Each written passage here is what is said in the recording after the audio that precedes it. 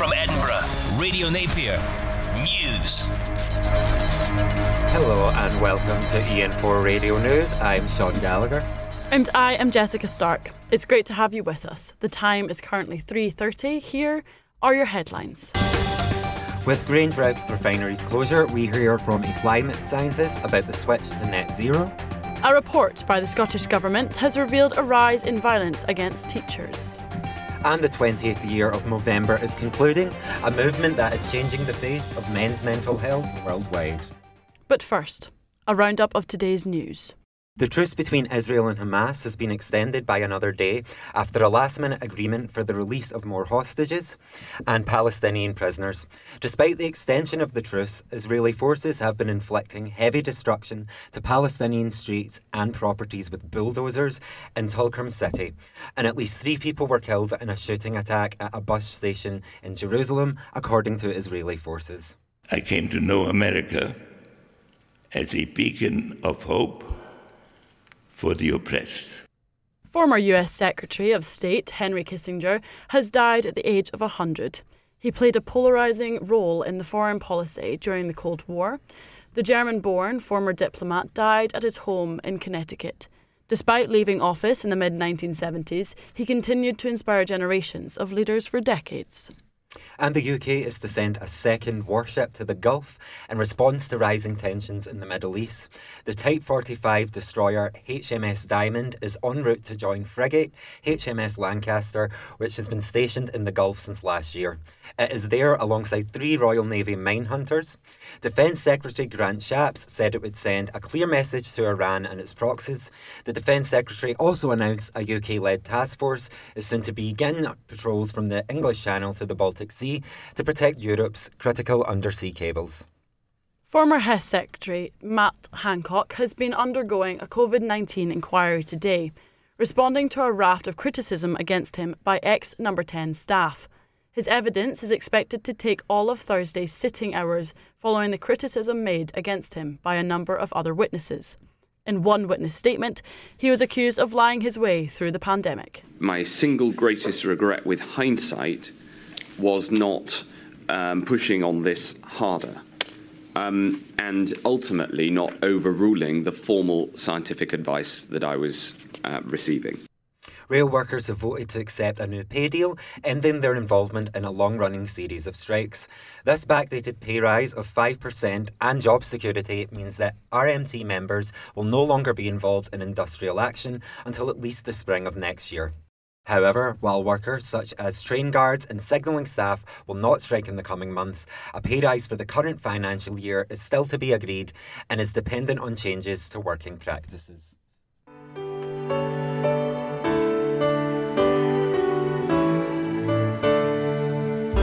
It was Christmas Eve, babe, in the drunk tank.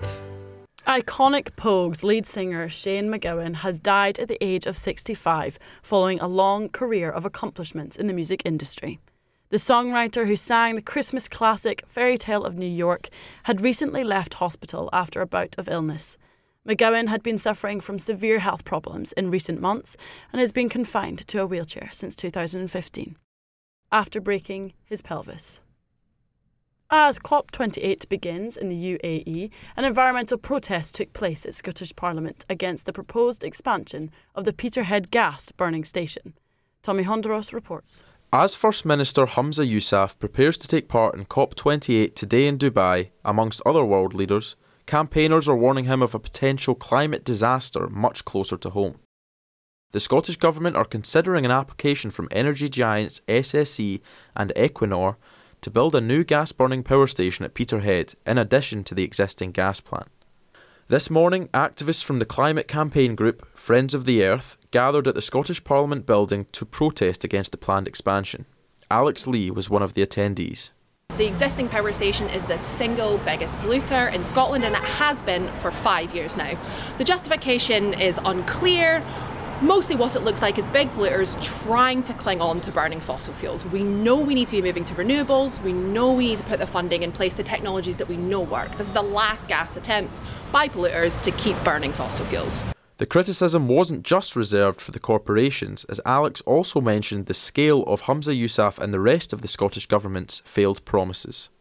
The Scottish Government has missed 8 out of its last 12 climate targets. It's already way behind in ambition. What we need to see is real action. And what this looks like is saying no to new infrastructure. It would be madness to come back and approve this. So if he's to stand up and say he's a climate leader, this would be incorrect. We need to see decisive action and a phase out and a clear no from the First Minister on this project. As of yet, there is no planned date for the potential approval of the project by those in Holyrood. Tommy Hondros, EN4 News, Edinburgh. And we're actually joined by Tommy in the studio just now. So, Tommy, what is the SSE's justification for building another one of these plants, especially when the first one is already known as one of the biggest polluters in the country? Yeah, it is known as one of the biggest polluters in the country. In fact, last year alone, 2022, it belched out over 1.35 million tonnes of carbon dioxide. SSE, who actually made £565 million in profits in the last 6 months, they were forced to admit in planning application documents that the two plants would run at the same time and could increase total climate emissions from the site. I have a statement from SSE here. They say that the new plant, which would connect into the wider infrastructure being developed by the UK government, will ultimately replace the existing station, which we have already said we don't foresee running unabated beyond the end of this decade. This will deliver huge emissions reductions, and the reality is the project will not proceed unless it can capture at least 90% of emissions. So, according to SSE, it's a good thing in the long run. And you mentioned COP28 there a few seconds ago, and that began today in Dubai. Are there any developments there that you can tell us about? Yeah, so it did begin today in Dubai. They've committed money to a historic fund for areas suffering the effects of global warming. The Loss and Damage Fund, which was actually agreed last year in Egypt, it can now start handing out money. The host country, the UAE, has pledged 79 million, the UK 60 million, and the US just 13.8 million. The UN chief said that we are living through climate collapse in real time, and he confirmed that 2023 will be the hottest year on record. There's been a lot of controversy leading up to the summit. Obviously, the UAE is hosting the summit, and it's one of the world's top oil-producing nations. And the person overseeing the summit is Sultan Al Jaber, who is actually the head of the state oil companies. So a bit of a conflict of interest there. Yeah, that's some alarming information. But thank you very much for joining us in the studio, Tommy. Thank you, Tommy. As world leaders gather at COP28, the transition to net zero is at the top of the agenda. Back in Scotland, the green transition has also been a prominent issue this week after a landmark announcement by the owners of Grangemouth Refinery. Andrew Watson reports. The Petro-Ineos announcement last week that Scotland's only oil and gas refinery will close in 2025 came as a shock for many in Grangemouth, with 500 jobs potentially on the line. The Scottish Government had already begun drafting plans to close the facility, but these plans were yet to be finalised. As part of the Climate Change Act, the Government has committed to a just transition, which will ensure workers and communities benefit from the transition to net zero. Professor Dave Ray, Director of the Edinburgh Climate Change Institute and co-chair of the Just Transition Commission, says the Grangemouth announcement runs directly counter to a just transition. If I was at COP at the moment, I'm not, I'm here in Scotland, but I would be saying, do you want to see an example of non-just transition announcements? Then I would use the one we've just had from Grangemouth. Petro-Ineos did not consult local politicians, the community or trade unions prior to announcing the closure, an approach which has drawn widespread criticism. Experts point to examples in Europe where just transition plans have seen success. The scars we've got from coal and steel actually across the country are still there. And so you would hope we would learn from that because of the scarring and damage it's done. The Ruhr Valley in Germany is quite a good example where they transitioned away from their coal mining industry, but they did it in a way which was consultative, properly consultative. So not just saying, well, this is what we're doing and we've told you, but actually involving the workers, the unions, the communities. Union leaders have also commented on the announcement. Unite General Secretary Sharon Graham said in a statement, "This proposal clearly raises concerns for the livelihoods of our members, but also poses major questions over energy supply and security going forward. Unite will leave no stone unturned in the fight for jobs and will hold politicians to account for their actions." With the expected closure 18 months away, time still remains to ensure a just transition. With Grangemouth, there's still the opportunity to do that. What will happen in Grangemouth over the next 5-10 years should be a global exemplar, actually, of how you deliver a just transition. But that means actually really good engagement with those affected and that co-creation of the solutions. Andrew Watson, EN4 News. Violence against teachers in Scottish schools is on the rise. A new report by the Scottish Government has found that more than 2/3 of teachers have experienced physical aggression by pupils. Hugh Sloan reports. 67% of teaching staff in Scotland have experienced physical aggression by pupils, according to a new report commissioned by the Scottish Government. The report has found that pupils persistently infringe upon the rules, making cheeky or impertinent remarks, engaging in general rowdiness, mucking about, and deliberately excluding others. The number of pupils using their phones abusively has also risen since 2016. The Edinburgh Local Association President of the EIS, Phil Pearce, believes that although this had been on the rise before the pandemic, that the result of the coronavirus lockdowns has exacerbated this issue. As well as physical aggression, Mr. Spears spoke of the verbal abuse that teachers face. The most sort of common types of aggression and violence that teachers are experiencing is effectively verbal threats and intimidating and obscene language. But very, very closely behind that is actual physical violence. Head teacher Jerry Monroe spoke of the factors contributing to the rise in physical and verbal abuse among pupils. It's much worse than they think, because I know that most of the violent incidents in here don't get reported. But I think it's to do with a couple of things. One, I think the lockdowns had a significant impact on our younger pupils in particular, and they don't know how to behave.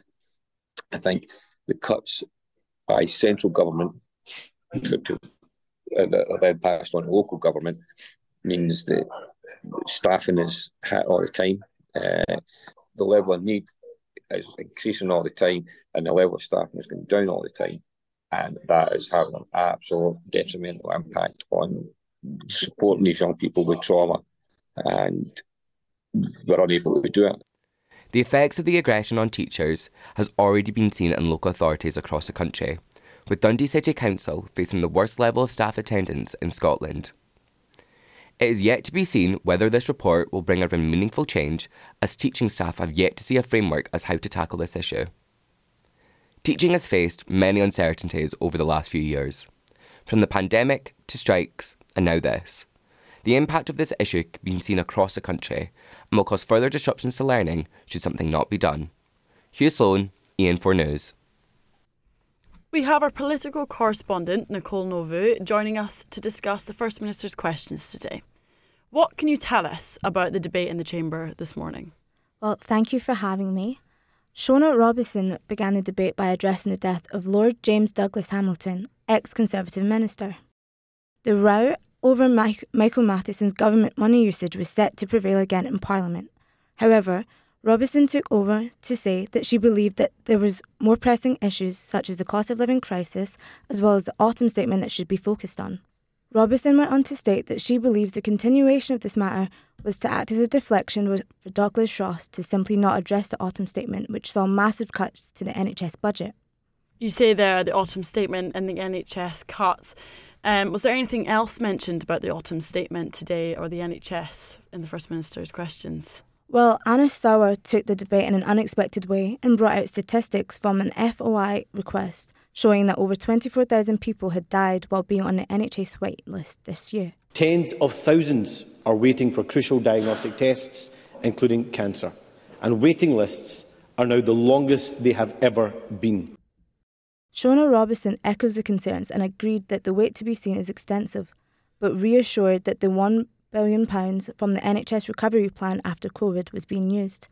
However, she did take the time to remind constituents of the lack of funding for next year. Of course, none of this is made easier by the complete lack of funding from the UK Tory government in next year's NHS requirements. Now, it seems like this is a common theme for the First Minister's questions. How did the rest of the debate then follow on? Well, Douglas Ross did press on about Michael Matheson's spending. However, the debate went on fairly regularly following their questions. Robison addressed ways that the government will progress in the winter months, and it can be predicted that the NHS budget and the waitlist issue will progress in the next couple of weeks. Thank you for joining us, Nicole. You're listening to EN4 News, a reminder of today's top stories. A Scottish Government report has found an increase in violence against school teachers. Grangemouth refinery's closure has caused concern amongst climate scientists regarding the transition to net zero. And still to come, we take a look at Buckie Thistle's upcoming Scottish Cup tie with Celtic. We'll have the rest of today's sports headlines. And we say goodbye to the pandas at Edinburgh Zoo. We are in the midst of the United Nations Women's 16 Days of Activism Against Gender-Based Violence this year. This campaign has a particular relevance due to the murder of Italian student Giulia Chettin, as Federica Margarella reports. Mi sento in una situazione in cui appunto vorrei che sparisse, vorrei non avere più contatto. I find myself in a situation where I wish he would disappear. I would prefer not to have any contact with him. But he tells me things like he's extremely depressed, stopped eating, spends his days staring at the ceiling, thinks only about killing himself, and wants to die. I don't necessarily think he's saying these things to manipulate me, but they sound a lot like threats. These are the chilling words of the Italian student Giulia Chettin, sent in an audio message to her friend just over a month before being stabbed to death and thrown in a ditch by her former boyfriend. These are the words that resonate with the women around the world trapped in toxic relationships. Sue Waddington, gender-based violence service manager at Scottish organisation SACRO, discusses the guilt that women feel when opening up. The discussion is still placing blame on women for the abuse. Why did she stay with him? Why didn't she leave? If you've got somebody telling you it's your fault, you've made this happen because, you will start to believe that, and you try and change, you start changing your own behaviour. For the past 2 weeks, the brutal murder of Giulia has shaken Italy's conscience to its core. This has pushed people to confront the social plague of gender violence. Thousands take on the streets of Italy to protest the patriarchal system currently in place, which is happening during the set 16-day period dedicated to activism against gender violence. The charity White Ribbon Scotland believe that further educating men is the first step in the right direction.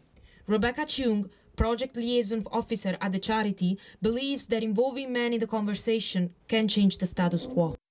If they're hearing their friends maybe saying like a rape joke or a sexist comment or something like that, it's just taking them to one side and being like that it's not suitable. It's you have to be careful with what you say. People think that we've progressed in such a way that physical and sexual assault is that we know exactly what it is and we make sure that those who commit it are convicted. But it's just not the case.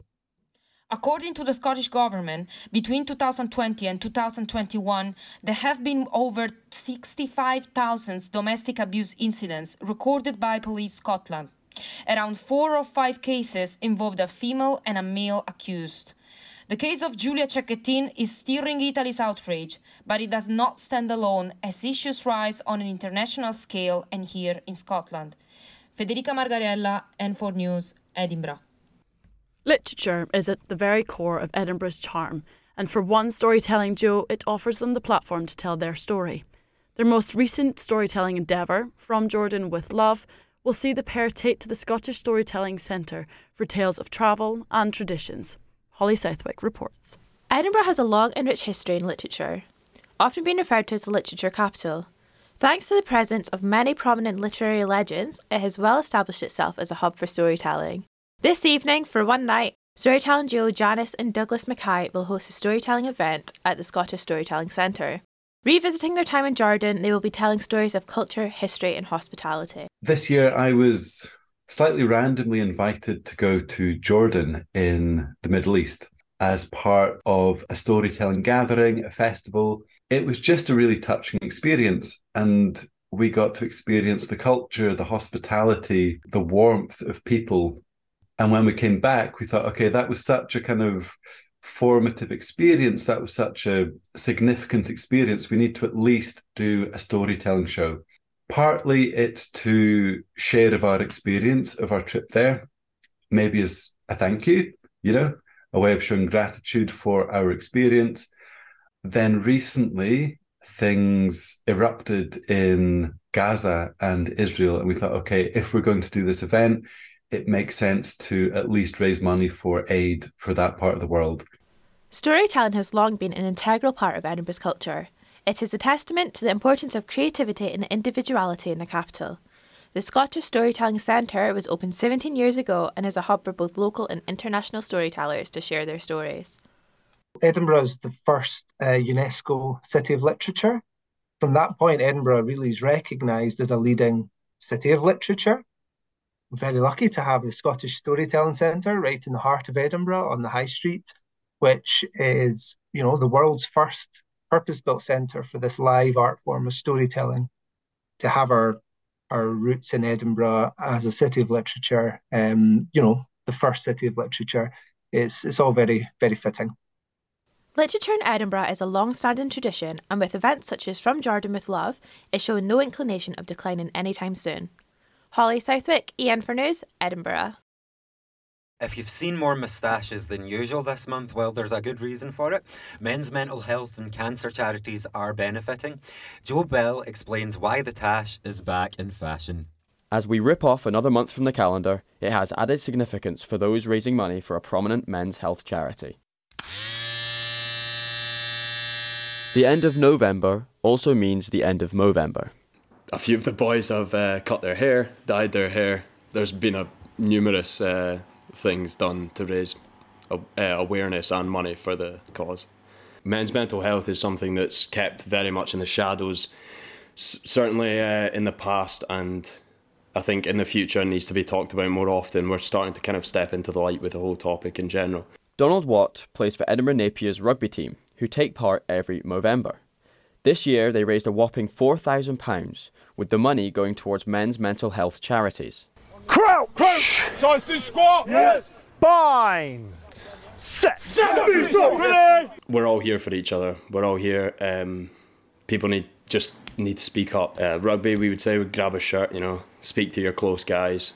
The team takes part in Movember to encourage conversation around men's mental health following the deaths of 2 teammates in recent years. Gary Goldie from Brothers in Arms explains how their charity encourages men to speak up. Specifically in Scotland, there's a spectrum of help in terms of struggling with your mental health. And where Brothers in Arms sits, I believe, is at the very beginning of that spectrum. You can download the Brothers in Arms app and you can access free counselling services and have therapeutic interaction without having to tell anyone. It's been 20 years of changing the face of men's health, and it just keeps growing. Joe Bell, EN4 News. Yeah, the moustaches really have come back in fashion. Like 10 years ago, it was kind of odd to see people cutting about with moustaches, but now everyone seems to have them. November's really brought them back. I've seen a few attempts, yeah? Yeah. Next, Scottish football clubs are back in action on the European stage tonight. Here is the latest sport with Callum Macaulay. Rangers will qualify for the knockout stage of the Europa League if they beat Aris Limassol at Ibrox. They suffered a shock defeat to Aris in Cyprus just days after Michael Beale was sacked as manager.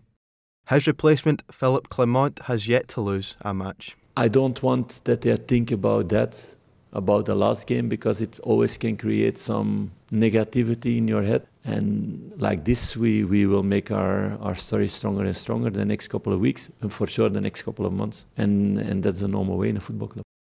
Elsewhere in the Europa League, Liverpool face bottom side Lask.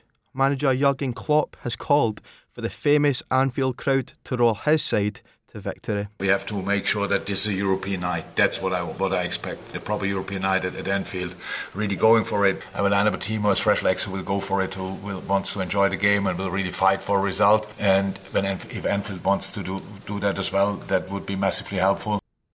1,500 Aberdeen fans have travelled from the frozen north to the even more frozen north, with the squad currently arriving at the Bolt Arena to face Helsinki. Both sides are already eliminated from the European Conference League. The Dons will be hopeful of getting their first win of the campaign, and the Red Army will need to wrap up warm with temperatures expected to drop as low as -4.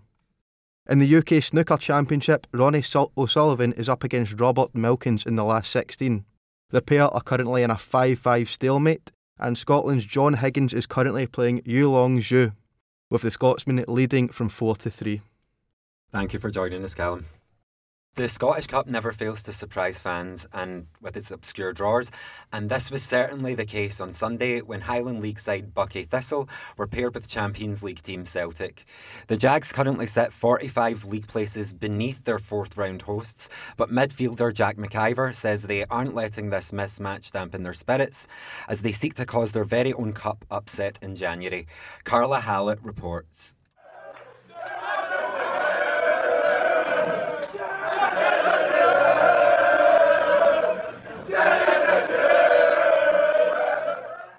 There were wild antics in the pub on Sunday night as Buckie Thistle celebrated being drawn against Celtic in the fourth round of the Scottish Cup. Like other Celtic fans on the squad, midfielder Jack McIver described the draw as a dream come true and how he felt when discovering he would be playing alongside Celtic superstars. And just the way it happened, all of the boys were together on the Sunday night. When the draw came out, I'm sure you saw the video.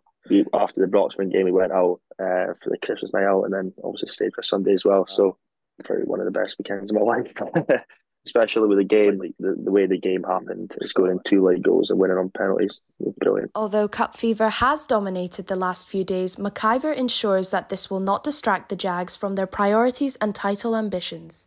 Financial rewards are going to be huge for the club, of course. Obviously getting the gate money, and I don't know if it's going to be on TV yet, but if it is, then it's as an added bonus. I think Buckie are very good at promoting things as they are in a normal week, so never mind playing Celtic. As players and as a coaching staff, we can't really, think about that side too much because we've got a league to focus on as well, and games coming up every Saturday that we have to win because our aspirations are to, of course, win the league. With 8 games to play before the green and white strips go head-to-head, it's understandable why the boys from Buckie want to remain focused before performing in a 60,000 capacity stadium. Carla Hallett, EN4 News. Edinburgh Zoo is saying goodbye to their popular giant pandas as they prepare to be flown back to China. Crowds have flocked to the zoo to see them one last time.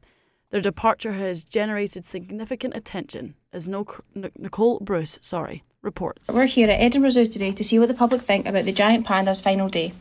The pandas have been an amazing attraction, and from their very first couple of months here, they brought lots of fanfare with them, with fans from all over the UK coming to visit them. The pandas have brought an estimated £10,000 a month to the zoo, which goes towards all animals within the enclosures and their upkeep. Members of the public are obviously sad to see them go, but are happy to be able to say a final goodbye to the 2 pandas. I'm hoping to, see them say the last goodbye. Say the last goodbye, you know. So they're so cute. I've travelled up from Portsmouth with my son. Pandas are his favourite animal. We've not been before. Yeah, so we're really excited. It's absolutely freezing here, but it's beautiful. It's absolutely lovely. We have travelled up from North Yorkshire down in England specifically to come see the giant pandas. We were told that they were going to be shipped off to China early December, so we've booked the last day in November to definitely come and see them. And we've just talked to the receptionist and it says it's reasonably quiet, so we're heading up that hill to go and see them. This is Nicole Bruce with EN4 News. I don't know about you, Jess, but whenever I've gone to that zoo, those pandas never want to come out for some reason, so I'm hoping they make appearances in their new home. I think they just didn't like our weather, to be honest with you. That makes sense. Can't fault them for that. This is Radio Energy Travel. There are the usual pre-rush hour queues on Edinburgh City Bypass with around a 10-minute travel time. There's also heavy traffic with one lane closed due to a collision on the M8 westbound at junction 4A. Traffic is restricted and is beginning to build on approach, which is adding delays of up to 20 minutes onto journey times. In Kirstorfen, St John's Road is beginning to back up at Drumbury roundabout heading out towards Maybury. Road users are also being warned to be cautious due to the slippery conditions across the city, exacerbated by the nearby yellow snow warning. In terms of public transport, all Lothian buses and ScotRail services are running smoothly as of 4 o'clock. Now, the weather on Radio Energy. It's been cloudy across the east today with showers over Edinburgh, East Lothian and eastern borders. Members of the public are being advised to stay wrapped up as temperatures of 3 degrees Celsius are expected throughout the evening. Showers are expected to continue into the evening in parts of the east. Otherwise, it will be dry with patchy clouds. Frost and fog are expected through the night with temperatures dipping to -2 degrees Celsius. Looking ahead to the weekend, sunny spells are expected, but temperatures will continue to plummet with lows of -4, though Edinburgh will just miss the yellow snow warning which covers much of Scotland's east coast. And here is a reminder of today's headlines. Grangemouth Refinery's closure has put 500 jobs at risk, whilst climate activists remain sceptical of the impact on net zero. Scottish teachers are being subjected to an increase in violence within the classroom. And Movember is coming to an end, with men's mental health charities pleased at the impact of the annual fundraiser. And that's all from EN4 News. From us and the rest of the team, have a very good night. Good night.